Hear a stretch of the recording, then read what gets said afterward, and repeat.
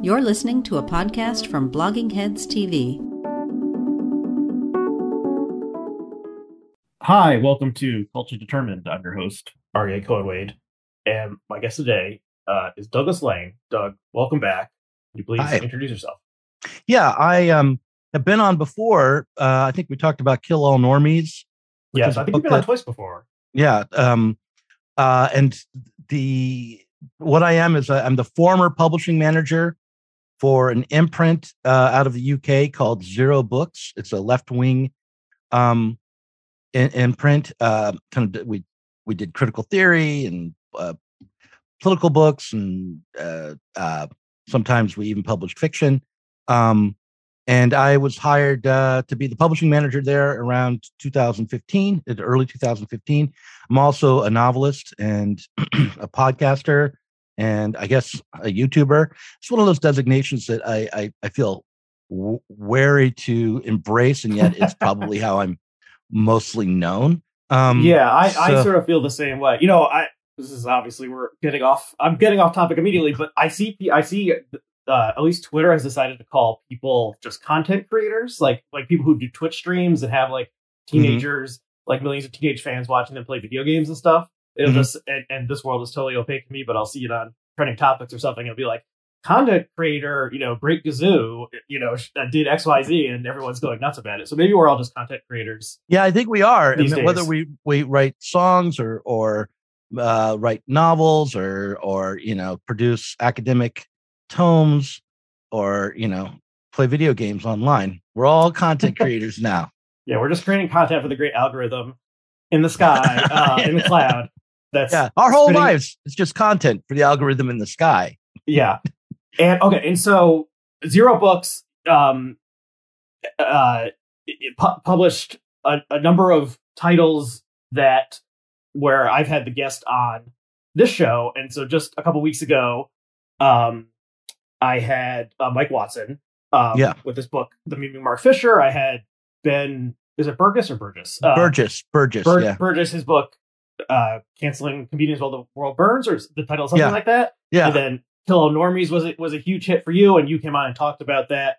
The author, Angela Nagel, did not, for various reasons, perhaps lost in the sands of time.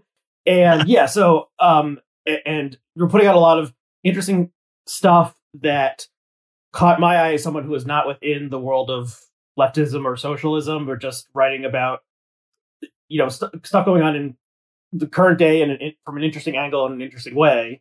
And so that's, I guess, how we sort of got to know each other a little bit. And then then a couple months ago, you got fired, ejected. There was a coup. How would you describe what happened? It's a dispute. It's disputed as to what happened, which is kind of surprising.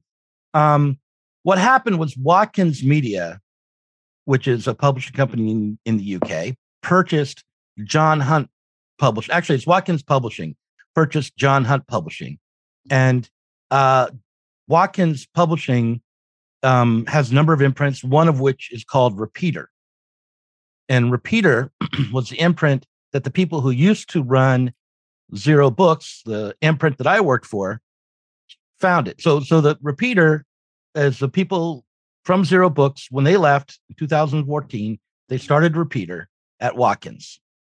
And they wanted, at that time, to keep the Zer0 Books name and logo and manifesto and imprint and take it somewhere else.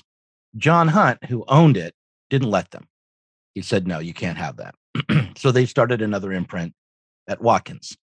And apparently, all this time, they've been wanting that Zer0 Books back. And so when Watkins purchased John Hunt Publishing, they told Dominic, who's the person who was managing John Hunt, that they wanted Zer0 Books and that I was to stop accepting new books, and my team was to stop accepting new books.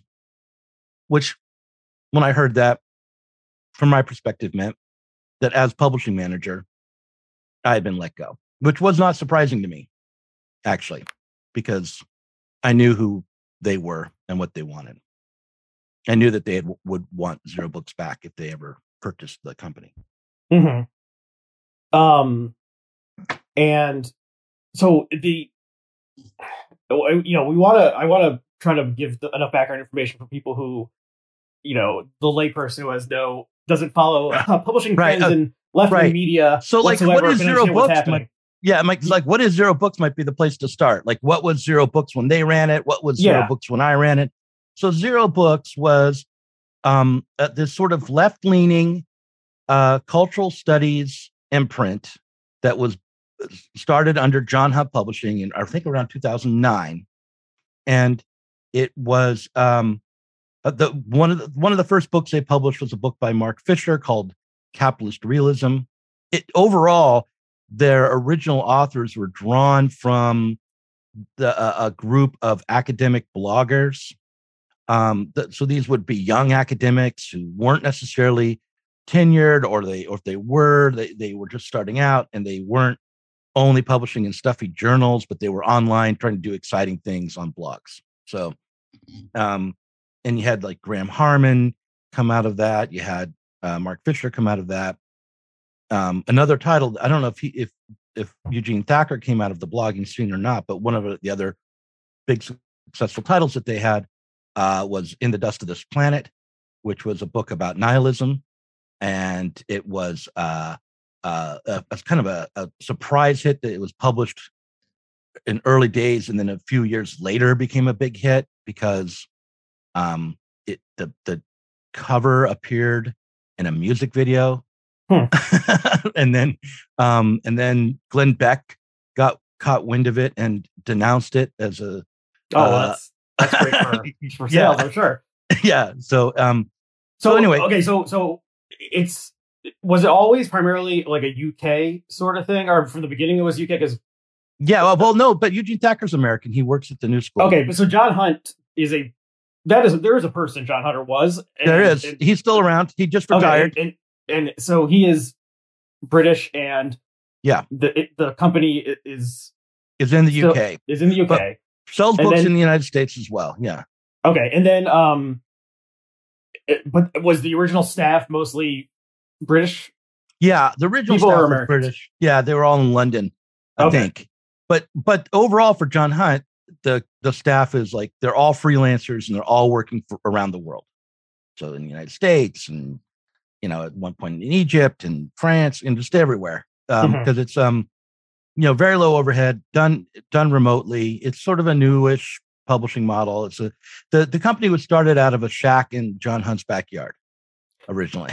Like that's the mythos. And like unlike the story of how Apple computers began, it never really got a whole lot beyond that shack. I mean, there's an office somewhere now, but so that's the background. But the main thing was that the reason the old group of editors at Zer0 Books left John Hunt was partly because of that fact of the whole company running on a shoestring and operating as a digital kind of computerized publishing effort. So there was a lot of automated systems. It was all about the back end. It was all about, click this button here, make sure that this automated email goes out there, respond to, to this prompt here. And the whole idea was to limit the amount of labor time it took to produce a book down to almost nothing, as low as possible. The only people who would be really touching the books and spending time on them were first the publishing manager and readers selecting the titles, reading them, and selecting which ones would be published. Then the copy editors, and then the production team. But with as little contact with the authors as possible was John Hunt's model. Okay, and this is and so I get the sort of the monthly catalog over email of John Hunt, and a lot of stuff they publish was not similar to Zer0 Books. It was right. No, most of it's not. Like pagan how would you books. describe a lot of the other stuff they publish? I would say it's eclectic. I think the interest of John Hunt was leaning towards Christianity and mysticism. Maybe I'm not exactly sure, but I noticed. Stuff about sort of I don't know, like New Agey, or stuff about like Wiccan thought, like stuff like that, just stuff that it seemed an odd fit with the materialist world of socialist politics. I thought, as someone who came from the outside. It was like total opportunism on everybody's part. It's like there was an existing publisher and they had imprints and they had this model that was sort of inhuman, focused on limiting the amount of human labor involved. And that meant that there weren't a lot of eyes on a vision for the whole thing, And so when they hired someone, that person had a lot of freedom. That team had a lot of freedom. So like I had a lot of freedom when I was at Zer0 Books to try different things and direct the imprint the way that I wanted it to go. And like when I first started in Zer0 Books, I thought, this is a great opportunity for me to push my Marxist humanist line and bring my Marxist humanist buddies onto the stage.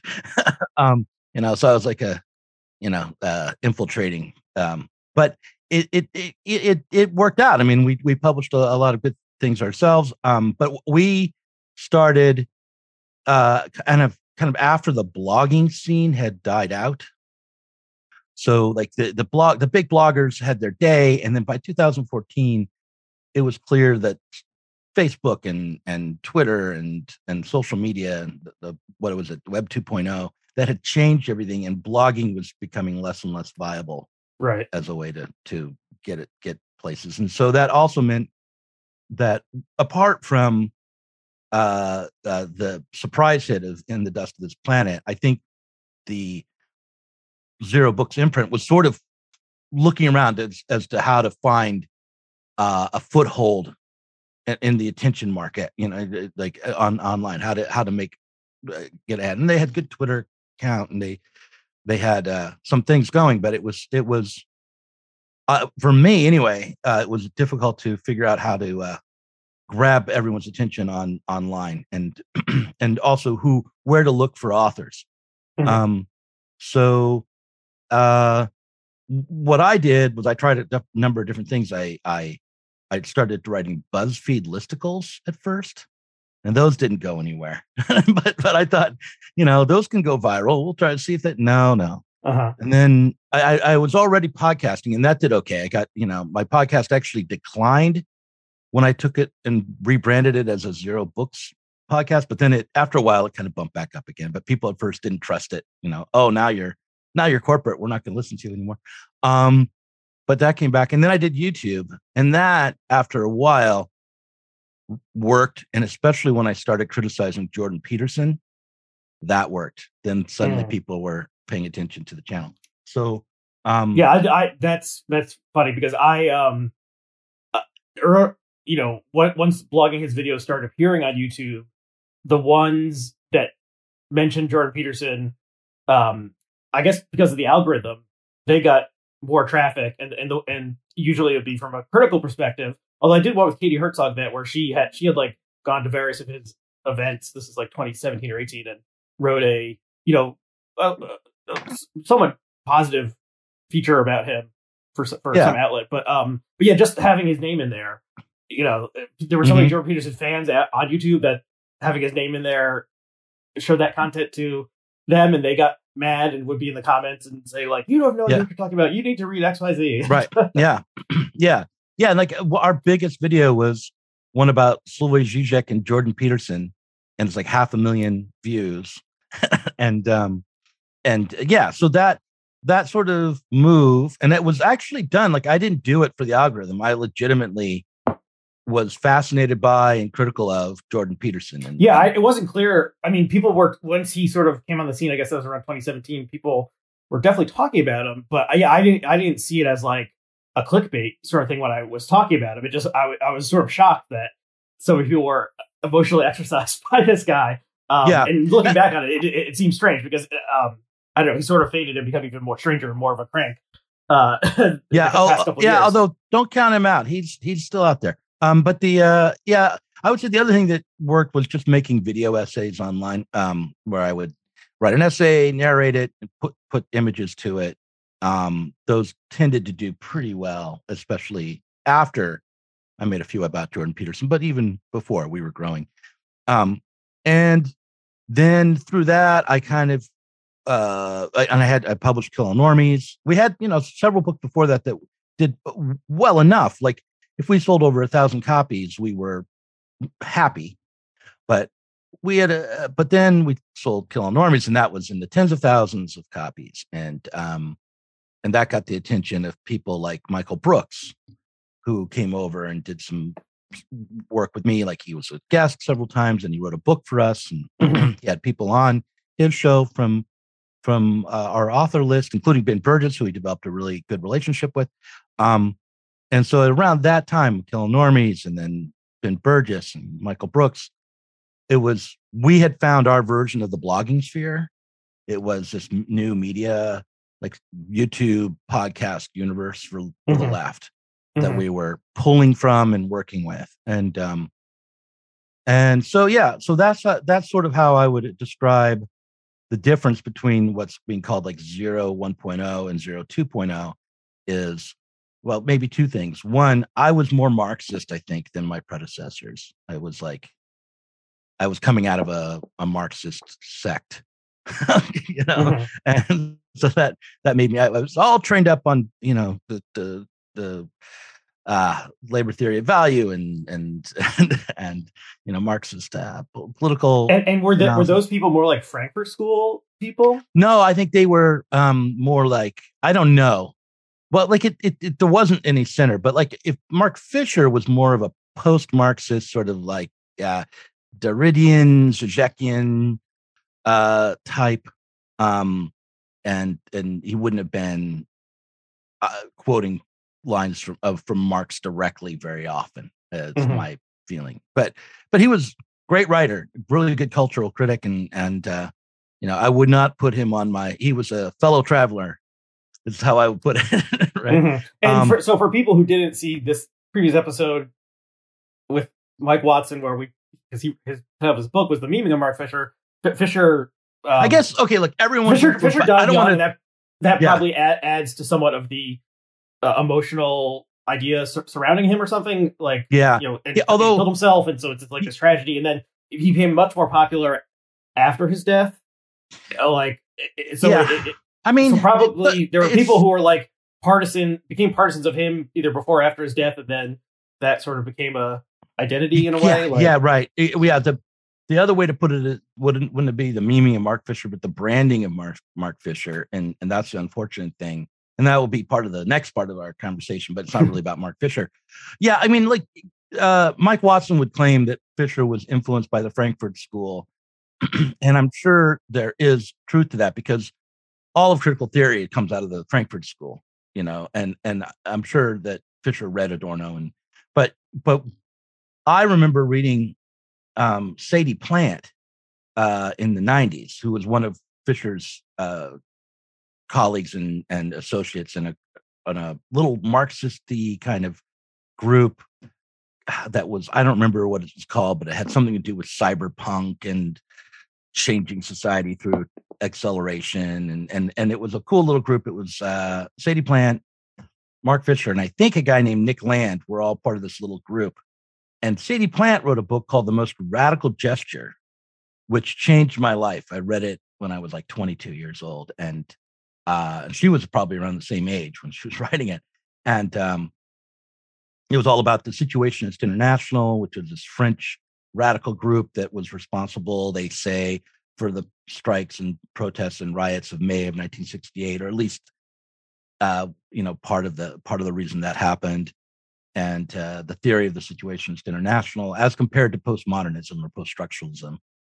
And that's what the book was about. So I would say like that spot between Marxism and post-structuralism is where in the 90s, guys like Fisher developed their ideas. And through them, actually, I was the same way. Like until 2008, I was kind of on that same trajectory of sort of, what's the difference between postmodernism and Marxism? I can't tell, which, by the way, goes back to Jordan Peterson and is something that would be his point, but I don't want to grant him too much there. Because he sort of merged Marxism, postmodernism, and he called it cultural Marxism. At least I think, if I'm remembering this correctly. Right. So he was sort of lumping together all these people he didn't like and saying, that like the woke people are the same as the communists. They're all bad. Yeah. So something along those lines. Yeah, something like that. Well, right. And the cultural Marxism, that's an old, like John Birch Society trope, and it's just another way of saying Jews. But okay.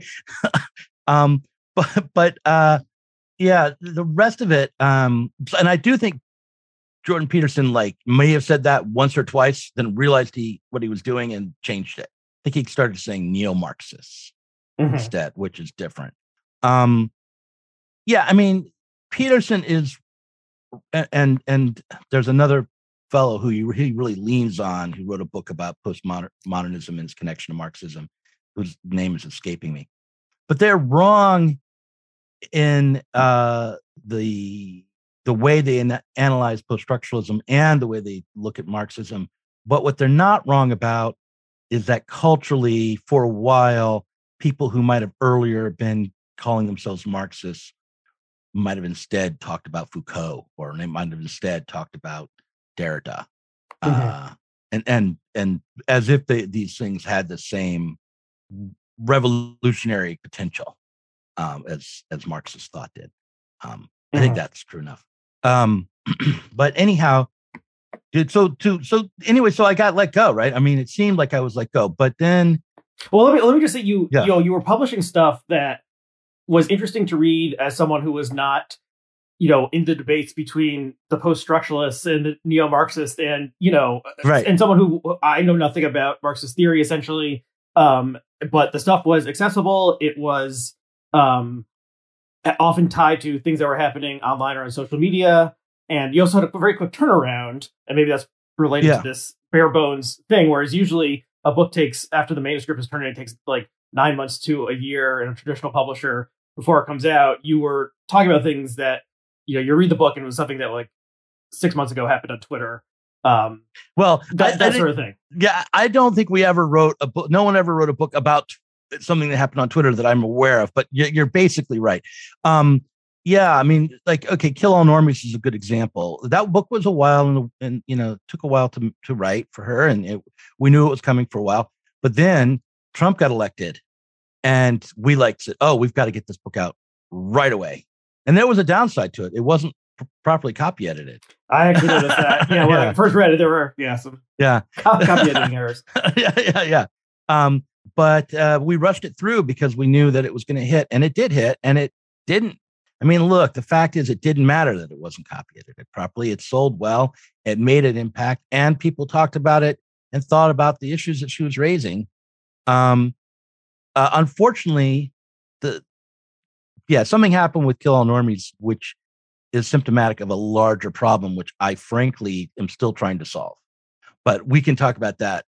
Well, I mean, I'll just talk about it now. That book criticized criticized the left, but it was really an expose on the alt-right. But it criticized the left. It didn't, you don't even have to bother really saying that the expose of the alt-right is a criticism. It's, it was more than that. But the criticism of the left was, look, it's moralistic, it's smug, it's dismissive, it's it's focused on individuals rather than structures, and it's off-putting when it embraces certain kinds of online tactics, certain kinds of moral shaming approaches especially to individuals.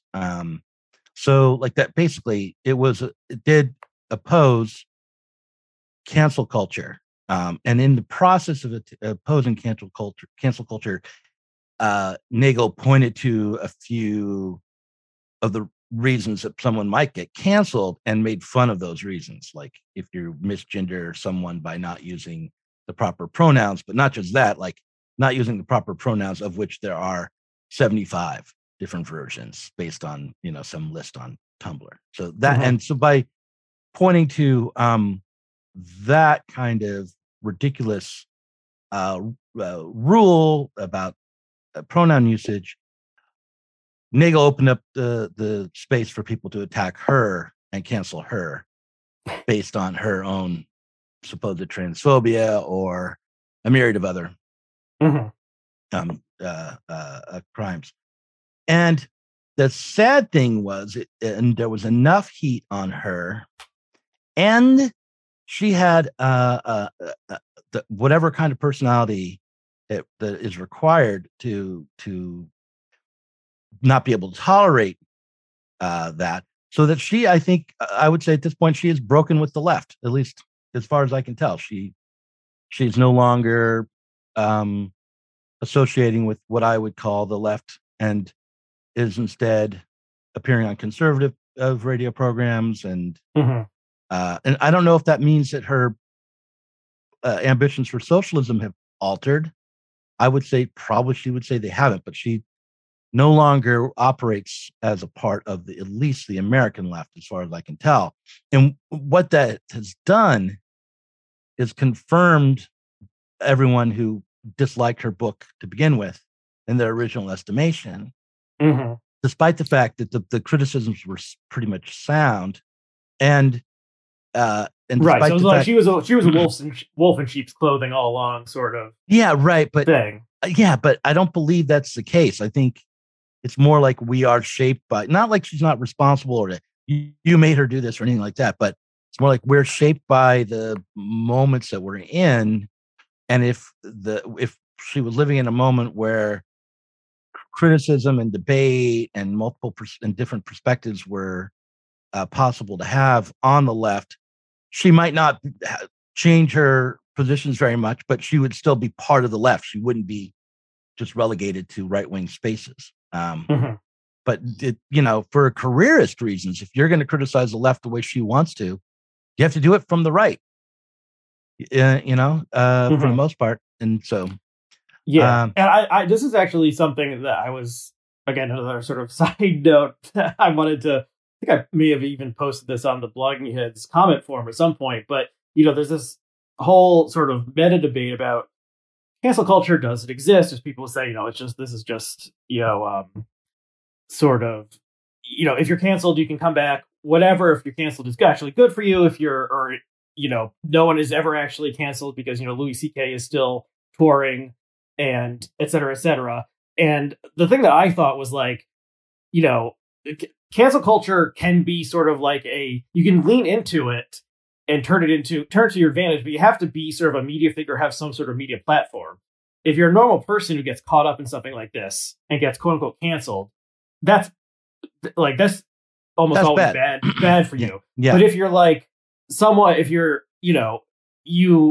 if you're some media figure, if you're a writer, if you have a podcast, or you're a content creator, or that's what we're calling it these days, right. And then you transgress in some way, people get mad at you, and then you make a big deal out of it, then you have suddenly 10,000 people who want to subscribe to your newsletter or something like that. Yeah, but it's not the same people, right? That's the thing. Like for someone who's on the left, the choice when you get canceled is either to lean into it and go to the right and find that new audience who will love you for being hated by the left. Exactly. Or try to survive it and navigate it to hold on to the left audience that wouldn't cancel you, and maybe, push forward an idea that it's not a great idea to cancel people. I mean, I have been canceled recently. I mean, apart from being let go, like that was not the same thing. Maybe I wasn't canceled. Maybe I was just ratioed. I'm not sure what the difference is. But I was ratioed because I tweeted in defense of Dave Chappelle's comedy special. And that I got like days and days of then that's another thing. I don't want to, we don't want to talk about that. We're not talking about that, but that shows how, the dynamic such that like people are still talking about Dave Chappelle's comedy special months after it aired because of the controversial aspects of it. If you're someone like Dave Chappelle, being talked about is ultimately positive or negative. It's sort of like the Trump phenomenon.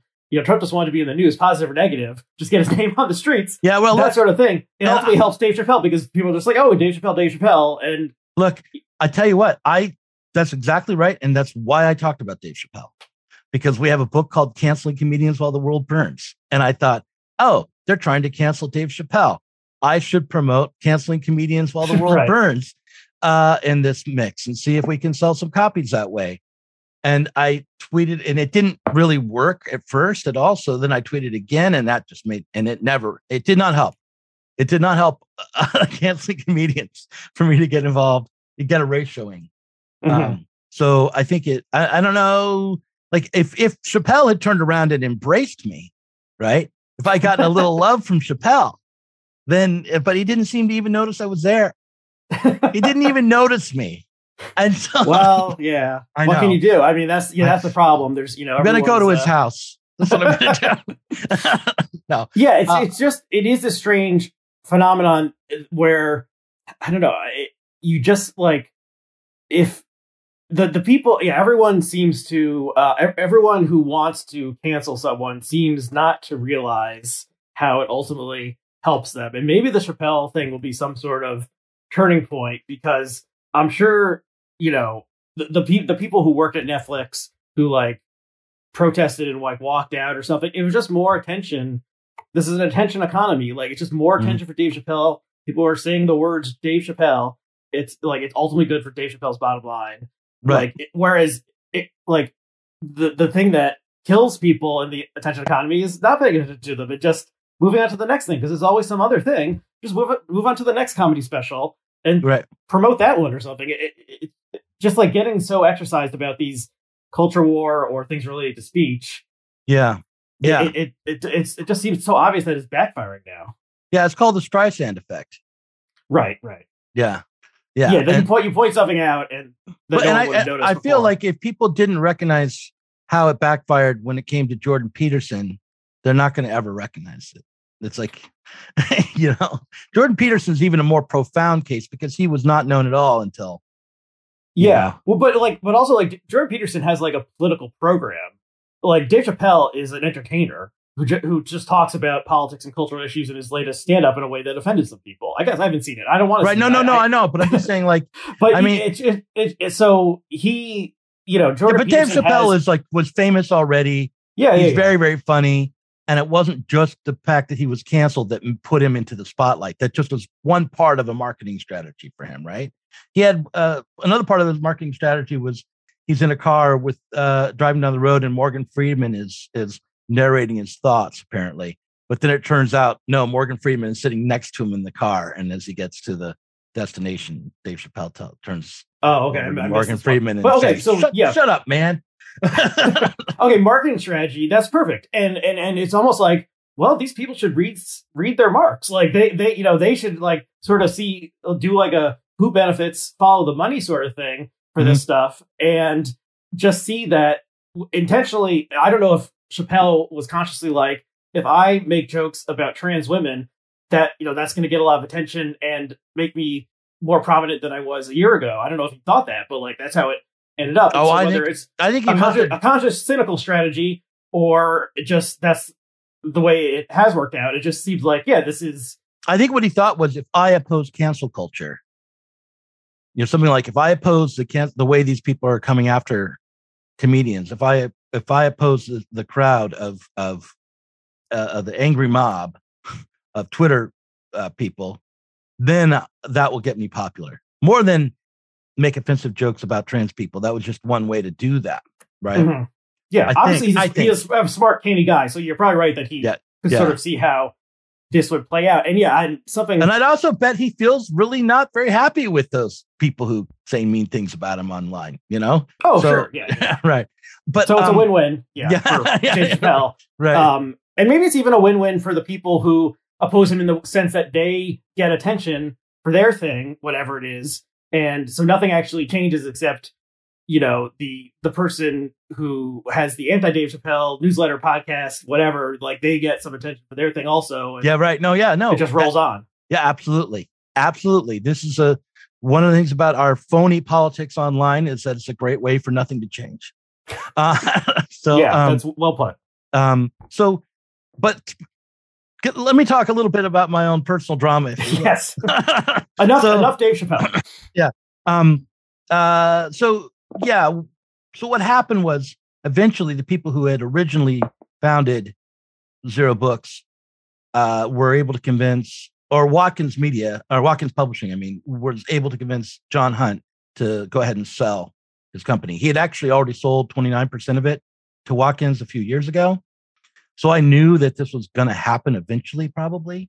Mm-hmm. And when the first time I heard about it probably happening, I mentioned to John Hunt that first of all, if that ever happened, I would not be able to stay, that they would get rid of me immediately because they had made it clear that they didn't want anyone to run Zer0 Books in their absence. And the first person that John Hunt tried to hire was convinced to quit after 2 days by people in his social milieu applying pressure in various ways. I don't know what they did. I don't know if they threatened his cat or what they did, but they, but I'm making that up completely. But they wanted the imprint to essentially fold. Someone has to, they wanted it to fail, and maybe so they could buy it up. Okay. But they wanted it to not work, not to function without them. By the way, at this moment, I understand the sentiment. So, being on the other side of this now, right.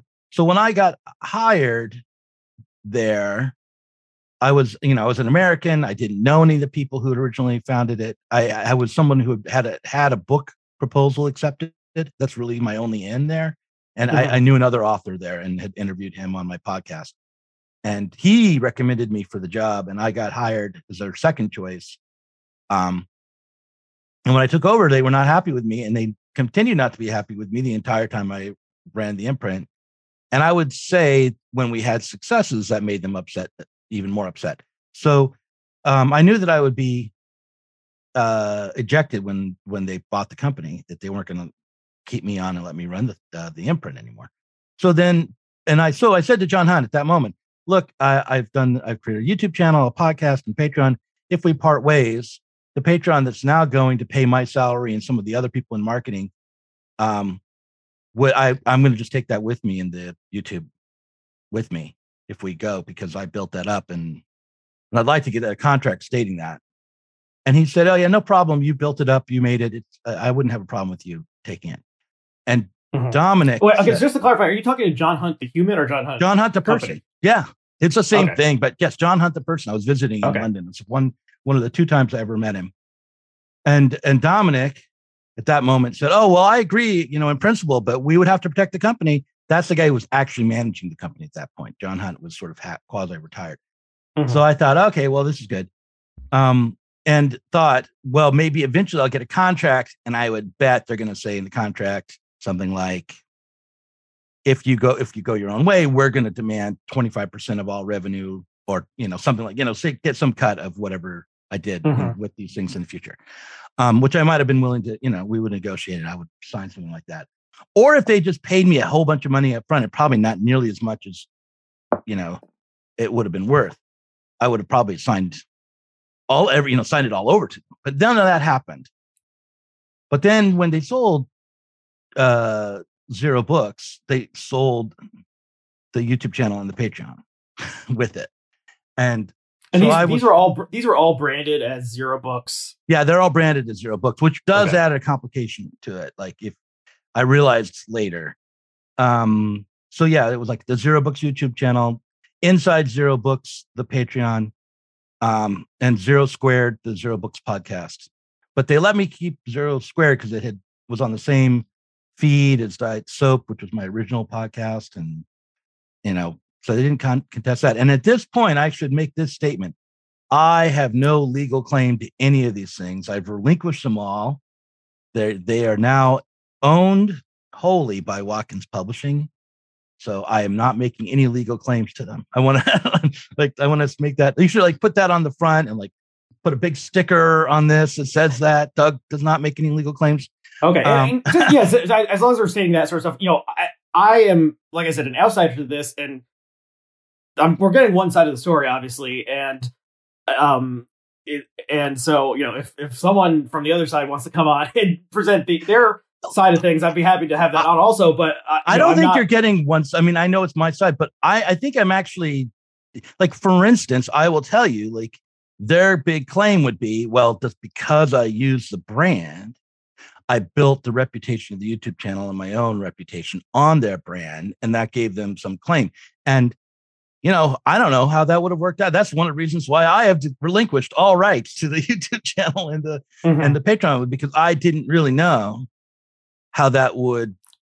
I mean, I could imagine arguing the other side of that, and that there's evidence for the other side, but that's one of those ambiguous questions in law. Like, what's the right of the creator, the uncontracted freelancer, as against the right of the brand that he was using? And actually, and then also because this is in the UK, it maybe the laws there are a little different, but not that different in the US. Okay, but also it reminds me somewhat of like sort of the early days of like Marvel Comics, where these artists created Spider-Man and the Fantastic Four and so forth, and they were sort of like work for hire kind of people, and these geniuses, Jack Kirby, Stan Lee, Steve Ditko, in the early 60s, they created all these characters that are now worth hundreds of billions of dollars in intellectual property, but because like they and then some, and there have been lawsuits from their heirs and stuff.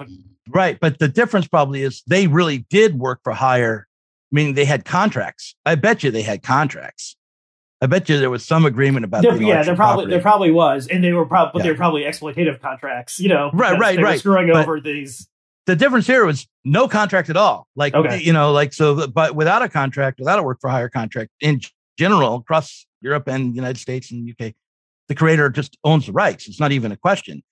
Except in this case, it wasn't just that I was creating something. It was like I was creating something and branding it as something, at the same time. And like, I thought of myself as creating content to promote the brand and the books. But I think they would say, having founded the brand, that I use the brand to promote myself and books. Mm-hmm. So, in any case, so that was the dispute. That was what the dispute came down to. And I guess they would claim I wasn't let go because I was only a freelancer, so they didn't even have to let me go. And also maybe they would have hired me on to do something else rather than being the publishing manager. I kind of doubt that, but it's possible. They might have offered me some small position somewhere, but it wouldn't have been at the level where I was making a living, which is I was one of the few people who actually made enough to make a living from this. I mean, almost everyone else who's a contractor was making at best a part-time living working for John Hunt, and I made my salary from John Hunt. So that's the dispute.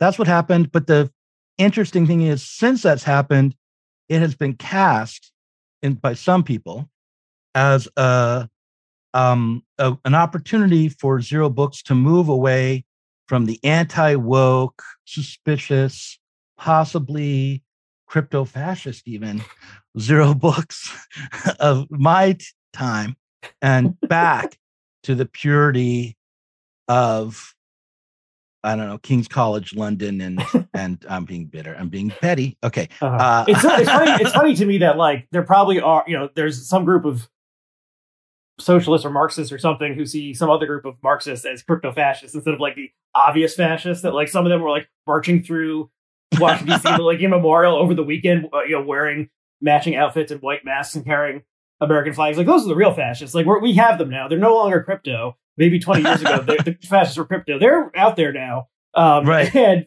literally waving flags proudly. Right. I know. And I don't know. Like, it's unclear to me. I mean, I know no one at Repeater or the new Zer0 Books has directly accused me of being crypto fascist. That's down the line. But you see that sort of, the accusation. Like, look, right now I'm wearing a shirt that says United States on it. Like, I'm unabashedly embracing. Okay, well, let me ask. So when this story broke, I saw something about it on Twitter, and I was like, "Oh, this is weird," because because I know you a little bit. If I had you on the show, and I saw people like celebrating your downfall, and I was like, "Wait, did I like what am I missing with the story?" So like, why were there people who were like dancing in the streets metaphorically on Twitter? I think it was because of my Chappelle. I think it's my Chappelle tweet. It was like the timing so close to the Chappelle tweet, and also Angela Nagel. And also, like, I had Jesse Single on, and I've had Jesse Single on, so yeah, I know. No one is Yeah, no one cares enough about me to celebrate or mourn, whatever happens to be. But right. Okay. So yeah, but I would say also like the people on Twitter it's been mixed, right? The people on Twitter has been mixed. There's some people who are defending me and not happy that I'm gone, and some people who are happy. But like on the YouTube channel and on the Patreon that have now been turned over, it's been pretty uniform that people are not happy with the me being gone, and I want to tell all those people who are unhappy that the new Patreon is patreon.com/dietsoap, DIETSOAP, and look for Doug Lain on YouTube because there's a new YouTube channel as well. Okay, and links to those things will be below. If people want to continue supporting you in your new efforts. Yeah, we're going to be publishing books as well. We've got 6 books lined up for 2022. Can you believe it's that far down the line? I mean, 2022, my God, that's the future. But yeah, we're going to be publishing. And we got Todd McGowan, who's our first author on the about a book called Enjoying It, Left and Right.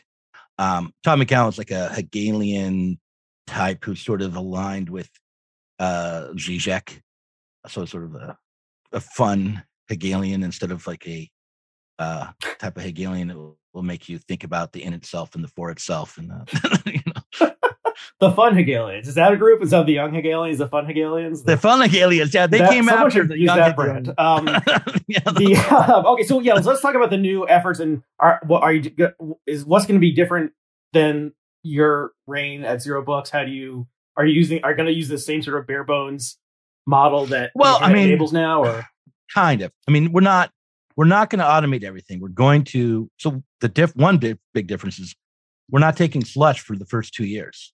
We're not going to explain what that means for people who don't know. We're not going to take unsolicited submissions. If you worked at Zer0 Books or you want to, you reach out to me because you're an author and you kind of know me, you can do that. I mean, look, that's how this publishing game works, unfortunately. But we're not going to take people we don't know and look at their manuscripts for 2 years. Okay, and the slush pile is unsolicited manuscripts. That's the publishing industry term. Yeah. Right. And so, which maybe tells you something about how the publishing industry views, right. Authors who don't have agents or something like that. But right. Authors who don't already have a track record end up in the slush, unless they know people who know people, in which case maybe they skip it. Look, I was a science fiction writer and am a science fiction writer, and I was in the slush pile with short fiction for years and years and years, and I know how important slush pile is actually for people. So one of the things we're going to do instead for the first 2 years is we're going to run a Substack journal, and we're going to take essays, and we'll take slush only for the most part unsolicited manuscripts there. I mean, we're going to have a team of people who are just writers, regular writers for the journal to make sure we can keep content, the content mill going. But we're going to take unsolicited manuscripts for the journal, essays of 1 to 4,000 words. And then if you get published there, that would be step 1 on being possibly published as an author for the company later on. That's how we're going to vet people who are unknown to us. So yeah, it's a very different approach than what was going on at John Hunt Publishing structurally, but I'm going to try to publish the same kinds of books, especially the kinds of books that did well. I mean, like at John Hunt, the model was sort of publish a lot and see what sticks. And we're going to publish fewer books, at the most half as many as we published at John Hunt. At the first time out, even less than that, 6 titles the first year. With the aim of having each one sort of hit like a big Ben Burgess book would, or like an Angela Nagel book would. I mean, that's a tall order, but that's what we're going to aim at, is to have all these books come in and intervene in the left. I mean, I think of it as intervening in the left. And by the way, I consider you to be within the realm of the left. not really a socialist, obviously. No, I mean, it's funny. Ultimately needing re-education, after the revolution. Yeah, I will definitely be sent to the camps after the revolution, but maybe, we don't call them camps. It's just they're re-education centers. That word camps is bad connotation. Yeah, this often comes up because my, what are my politics, especially like lefties, or like, how do I not get it? How have I not seen the light, sort of thing. I don't know. I just like, yeah, I'm interested. I'm a friend of the left, like, or at least a friend of a lot of lefties, and think they're interesting people, but I just don't buy into the whole thing. But I'm trying to. What do you say your politics are, like center liberal? Yeah, I've described myself as an Obama '08 Democrat. That was the last politician I was excited about. Obviously, disappointed various people in various ways, but and I've said this before on the podcast that in the movie Get Out, the father says, "I would have voted for Obama a third time," and then it's revealed that he's like this evil, he's this evil monster who's stealing the bodies of black people. But like, I would have voted for Obama a third time also, very happily. So there's that. And. Yeah, but that's So even not even a centrist Democrat, I would say I'm like a progressive Democrat or something. Okay, so if you're a progressive Democrat, that is, I think, where a lot of the even socialist left actually ends up. Mm-hmm. Like our actual politics end up being, oh, I'm going to vote for Dennis Kucinich. Not to date myself too much there with that reference, but you know what I mean? Yeah. Like, okay. Yeah. Because the people who truly want to upend the system, are. They still have to go to the polls.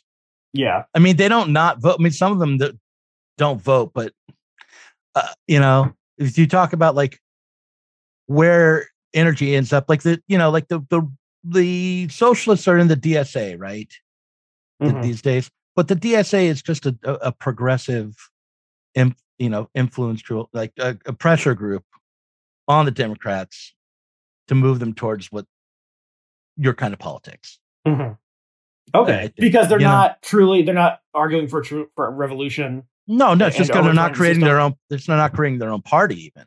Like the Green parties are kind of a pressure group, but they're less obviously so. But like, but yeah, in the case of DSA, in the two-party system, any minor party has almost no chance nationally. Right. Right. Yeah. So it makes sense. So to work, but I mean, that's the Tea Party strategy. Work to like radicalize the party from within, or like semi within. But so my aim at now, it's called Diet Soap Media, and I can tell you why it's called that if you'd like. Sure. Yeah. What is that? I was struck by that name. What does that come from? Okay, I started a zine in 1992 called Diet Soap, and when I was 21 years old. And drunk on my stoop with my friend trying to come up with a name for the zine. I did not think I would be burdened by it at the age of 50 as I tried to start a real publishing company.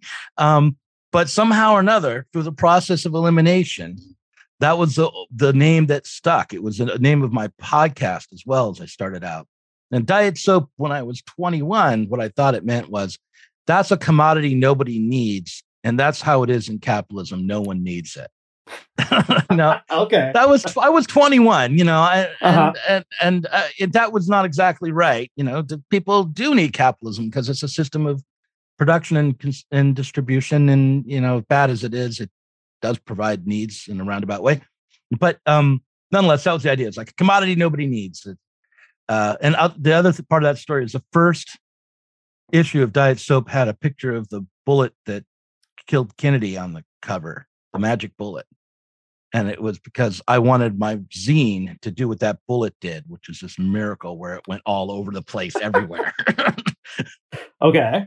Yeah. It seems like a young man's metaphor also. Yeah, that's right. Yeah. So, that's Diet Soap. Okay, cool. So that's, okay. Diet Soap is the new imprint and the Patreon is Diet Soap. And the YouTube channel is Douglas Lain, but it's also Diet Soap Media with Douglas Lain. And we're going to be publishing books, and we're going to have that journal through Substack that I mentioned, and we're doing podcasts and YouTube videos, and we are hoping to even make a documentary film based on Aryeh Sirius's book, The Freaks in the Machine, which may be coming out from Zer0 Books. I don't know. There's some dispute there, but I can't go into that. But anyway, we started working on the documentary with him right before I left Zer0 Books. And so, yeah, I mean, we have a lot of plans. And it means that I need to remember to stand up from this chair or else I'll get deep vein thrombosis or whatever. But yeah, we're going to be doing a lot. Mm-hmm. Well, okay, so I wish you good luck, because I've enjoyed the stuff you've worked on and helped put out. I do want to. I mean, this raises an interesting question about like branding and how in this world of content creators, how you should brand yourself. And I'm thinking like, so when Ezra Klein had at when he was at the Washington Post, there was something. It was just like a wonk blog. That's what it was called. And then he left, and wonk blog kept going, even though he like started wonk blog, and maybe originally wonk blog was just him essentially working on it. And then when he went to Vox, he started the Ezra Klein show, and obviously he left Vox and moved to the Times, and they couldn't Vox couldn't take over the Ezra Klein show and say, this is the Ezra Klein show without Ezra Klein, and now we have some other person hosting it. And so so the Ezra Klein show continues now as a New York Times podcast. And obviously he's like a superstar, so he can basically do whatever he wants. But it is something I've thought about, especially as I'm now on my own YouTube channel. I was thinking, how should I brand that? Because should I call it the Aryeh Cohen-Wade channel? Because that's truly something that no one else is going to take away from you or whatever want. So, I would call it culturally determined with Aryeh Cohen-Wade. Yeah, so I ended up just calling it culturally determined, but it is an interesting sort of puzzle of how you position yourself, and so you became highly identified with the Zer0 Books brand, and then but they were able to kick you out, and they keep Zer0 Books. You of course have your name, you have this old name from your past that you're bringing up, but it is sort of like. Yeah, and Vox itself, like all the people who originally founded Vox, like are gone for Vox, but it still continues on as Vox. I don't know. It's like a puzzle when you're trying to think about these things. And so like also there's the Glenn show with Glenn Lowry. Of course, no one else can host the Glenn show. And there's the Wright show with Bob Wright. No one else is going to host that one. But you can. And then there's the Bob and Mickey show. Yes. They actually call that the Parrot Room, and which I thought was sort of a mistake because the name I thought. Oh, by the way. You guys might want to sue me because I call the patron-only content for my show the Parrot Room as well. Right.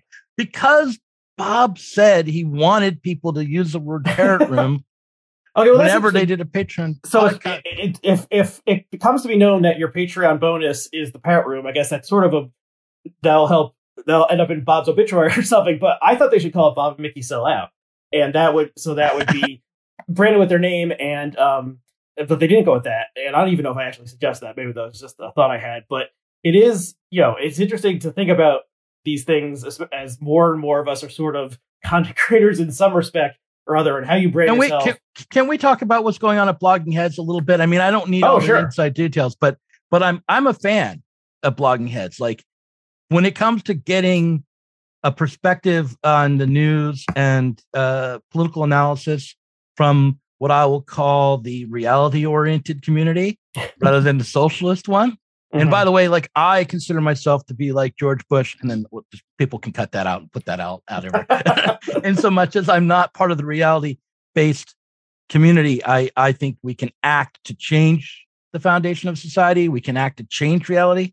But if you're, that the working class people have the power to change the world. But if you're not looking to change the world fundamentally, and you just want to know kind of what's going on, like I think Bloggingheads has a really interesting approach to doing political analysis and opinion, and the history of it is amazing. It's like there was a show with Glenn Greenwald debating some New York Times right-wing journalist, whose name I should know right off David Brooks, I think it was, or someone. I think it would have been David Brooks, but it's very possible that Glenn was set up with Eli Lake or someone like that back in the day. Right. It's sort of, I mean, I've done it. I did an episode with Bob where we sort of reminisced about the early days, but it was amazing what you guys were pulling off. You had real established insider New York and global journalists coming through Bloggingheads, right? And because it was the only platform like it. And of course, Bob comes out of New Republic, very highly pedigreed professional background. And so it was a great model, but it seems like now YouTube has come along and made Bloggingheads into something else. And like the funding model is different as Patreon. It's like everyone else. You're like everybody else. Yeah.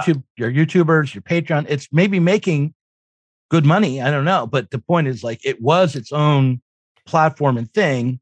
And I guess right. that platform it had still sort exists. of different. Yeah, there were sort of different levels of it. And so originally it was just Bob and Mickey, and then they started bringing other people on to talk to either Bob or Mickey, and then they started pairing up people to talk to each other. And this was all when video on the web was very early, and it was very novel to see someone whose blog you were reading, to see their face on video. You guys use like a telegraph wire, right? And well, like yeah, old black and white TV set. This was before broadband was even common. So what people would do was they would call each other on the phone, and that's why in some of the old ones, like you see John McWhorter holding like a cord, a phone with a cord to his ear, and they would tape themselves either using a webcam or possibly even a video recorder that would like produce a physical thing, and then they would either upload it or possibly even send it in the mail to a central location where it would be knitted together. So this is digitally transferred.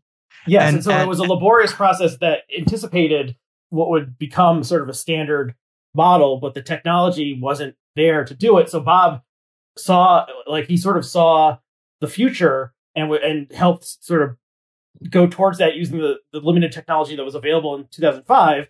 But at the same time, and when did YouTube start? There's a reason. Well, YouTube also started in 2005, I think. Oh, they roughly at the same time, but it ended up that obviously YouTube is a global behemoth and Bloggingheads is still a niche thing, and because Bloggingheads wasn't an open platform, it was it was content.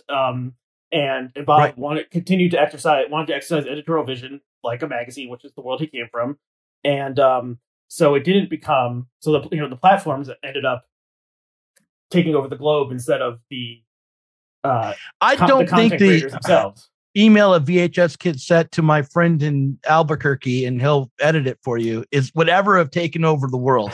But but he also anticipated podcasts in a way, because the initial thing, and still it always sort of was a podcast, and it was available as audio only very early on, even before podcast was a widely known term.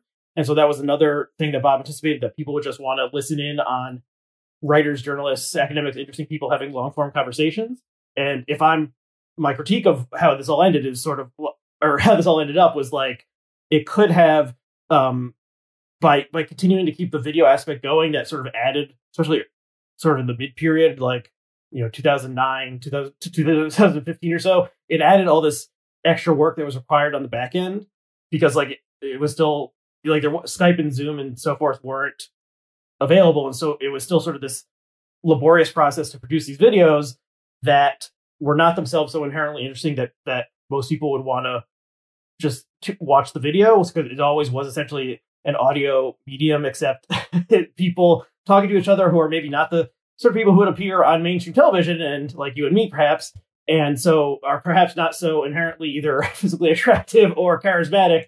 That, speak for yourself. That the average person wants to sit and watch it for half an hour, or something like that. Yeah. So it always sort of was a audio podcast with a visual element, and it's still sort of in that in between this liminal space between podcast and YouTube world. Whereas the people who are YouTube only things, they do a lot of stuff where it's like, hey, what's up, YouTubers? Blah, blah, blah, blah. They talk in a specific way, and the screenshot is always some guy like that, like that. So Bob was never interested in any of that sort of stuff either, and didn't super care about just getting as many hits as possible. Right. So the company became a nonprofit, and I do that other thing. I mean, I even have thumbnails of me making that face. But right, you got to play the game, yeah. Yeah, right. But those are mostly for video essays, not YouTubers, not the vlog. And then I do a kind of a Blogginghead style podcast, but I started out as a podcaster on audio only, and then over time, around 2017, really made it like a Bloggingheads audio podcast. But it was because the technology was there for me to use easily. And the other thing that YouTube enables is things can go viral on YouTube, whereas it's more difficult for a podcast to go viral because. For various reasons, but it just can't. I mean, it can go. I guess it could if someone used some other medium like Twitter. It relies to make it go viral. The podcasts that go viral usually have, like Serial would be the first podcast that went super broke into the mainstream, well, Serial was coming from This American Life, which is a well-established radio brand and had like public radio people working on it. So it was a highly polished product. And then, yeah, honestly, I think that if you, aside from like the things that are the Apple iTunes or Apple Podcast app recommends, like word of mouth is probably the way that most people hear about podcasts. So it has like a very old-fashioned aspect to it. And so actually, I might as well mention this here. So the only people who are still watching and listening to this are the hardcore fans, I assume. But I'm going to be transitioning entirely off the platform. That'd be the euphemistic way to say it. Within the next couple months, and because I need to actually start earning some money from this and have a Patreon. And I think the way that makes the most sense to do it would be to eliminate the video entirely, and then the editing could be a lot simpler, something I could do myself easily instead of having to pay someone. And so I'm trying to figure out how to. Are you sure about that? Because I'm trying to think whether that would make sense or not, because I really do see this as an audio podcast where you happen to be able to see the faces of the people. And unless I'm wrong, I'm not such a compelling screen presence that people just absolutely have to see my lovely face. Right, but it doesn't cost you anything to stay on YouTube. Right, so I could stay on YouTube without the video, essentially. No. You could go, look, here's what I do. Let me tell you what I do. I do StreamYard. I make a StreamYard video that goes right to YouTube. I save it as a recorded stream, so it's unlisted on YouTube. Then I download it and I put a already made little video file at the start saying, "Hi, this is the podcast. This is the show." And then sometimes I don't. I just find out where I want it to end. I don't even really edit the stream, depending on whether or not I remember. Like maybe I sneezed or someone left the room or something. It might clip that out. But if I remember to, but then I just put the stream up, upload it to YouTube with the thing at the beginning and at the end. Then I take that video file, the MP4, make it into an MP3 file and drop that into my RSS feed. So now look, when I started podcasting, and maybe I shouldn't tell people all that because now they're going to be, that's what I'm paying for. But when I started podcasting in 2009, I would record Skype calls and just the audio. And then I would spend a couple of days editing. I would edit out all the ums and ahs. And really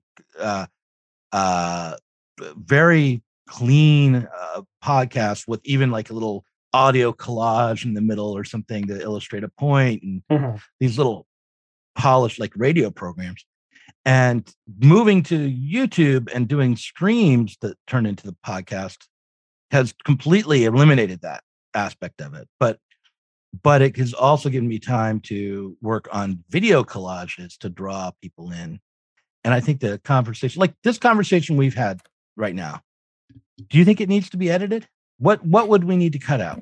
Yeah, probably not. And, I guess the people listening at home have their own opinions. We need to cut out everything from the first moment until right now. But other than that, essentially I need to think about, and we're getting really into the weeds here, I need to think about, do I want it to be more like a loose flowing sort of thing, which is always what it has been? Or should I try to make it more like quote unquote professional, like something you would hear if like, Vox or Slate or something produced a podcast with music, and it would be shorter, there would be editing. I'm still sort of deciding all that. But people, I'm very open to suggestion on this. And so if people in the comments have any opinion, what do you get out of the video when, I'm not doing either graphics, video collages, or the, crazy faces kind of thing that is popular on YouTube? Would you be fine with an audio only product? Would the video product be the Patreon bonus? Like that would be one option. The other thing is, I think there still are people who I would want to get on as guests who don't want to show their face. And that would make that easier. Like if I want to talk to some strange Twitter type person who is anonymous, obviously you can do that just by putting their image up or something, but it would just be simpler without that entirely. Yeah. So sound off in the comments, literally, or I am eager for people's opinion on that. And at some point there's going to be, Culture Determined will be an independent operation with some sort of Patreon/advertising model. Still figuring that out, but I think it's going to happen within a couple months. So yeah. All right. So smash that subscribe button if you want to keep getting this content. And now you need to make that face again and put that on the cover of this. I get the soy boy or whatever face. Yeah, do the soy boy face. I think you do it all the time naturally, so you don't have to worry. All right. Well, it's been fun. I hope that I didn't say anything during this that will get me to reignite a lawsuit, but I don't think I did. I don't think so either. But that that is sort of another thing of like, having the ability to cut things out, not because you think it might get sued or something, but that's obviously easier to do with audio than video. So I'm thinking about these things, and this has been interesting for that aspect, in addition to just the unusual story of how this all came out. Okay, so do you want to say once again the various places people could find you? Sure. I want to say, and I also want to say that since I've left Zer0 Books, the Patreon, 2/3 of the people who are supporting me on the Patreon have come over to my new Patreon. Oh, that's great. Already. Yeah. So it's patreon.com Diet Soap /Diet Soap, DIETSOAP. And look for me on YouTube. It's Douglas Lain. Or if you type in Diet Soap Media, you'll find me as well. Don't look for me on Twitter. You can, but there's someone impersonating me on Twitter. And not so kindly. I guess I'm not loved on Twitter. I don't know what to do about this exactly. Because you were running you were essentially running the Zer0 Books social media feed. Right. And now that's there. That's gone. That's not me anymore. Yeah. And so now someone has this Twitter feed called Doug Lain at @ZeroBooksPublishing.com is their Twitter handle. And they say things like all the only fans girls I follow will eventually have sexy with me. I know it, and stuff like that. So, my thought when I saw that, I was like, how does this person have access to my unconscious mind? Well, the truest compliment is when your haters feel like you're living rent free in this person's head, whoever this is. And, once you have someone mocking you full time, that means you've arrived, on some level of success. Right. I would love to have someone out there, imitating me online. If you want to do that, we can work together, You're going to have to pay somebody to do it. I have my guy doing it for free. Yeah, we can instigate fights behind the scenes. It would help both of us. It would really be a non-zero relationship. So, okay. Well, anything else you want to say before we? No, that's it. But maybe something off the record. I just want to ask you about Bloggingheads, but we'll stop the recording, and maybe this will be the sort of thing that, and someday the Patreon. Patreon exclusive. You should definitely do like 2 sessions with your guests and have a parrot room style. Yeah, something that works. Like when I named the second hour parrot room and said we're going to let our hair down and just talk and gossip and say stuff we wouldn't say in public.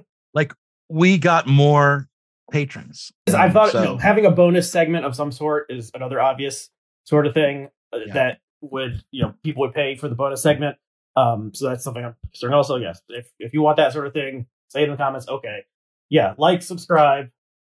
Every week I tell my kid that, my son, like, oh, you know what tomorrow is? It's Friday. He said, what is tomorrow? I said, it's the old white guy day. It's the old white guy day with Bob and Mickey. It's true. Okay. Well, let's stop things there. Thank you, Doug. Thank you to our listeners, and we'll see you again next time. Yeah.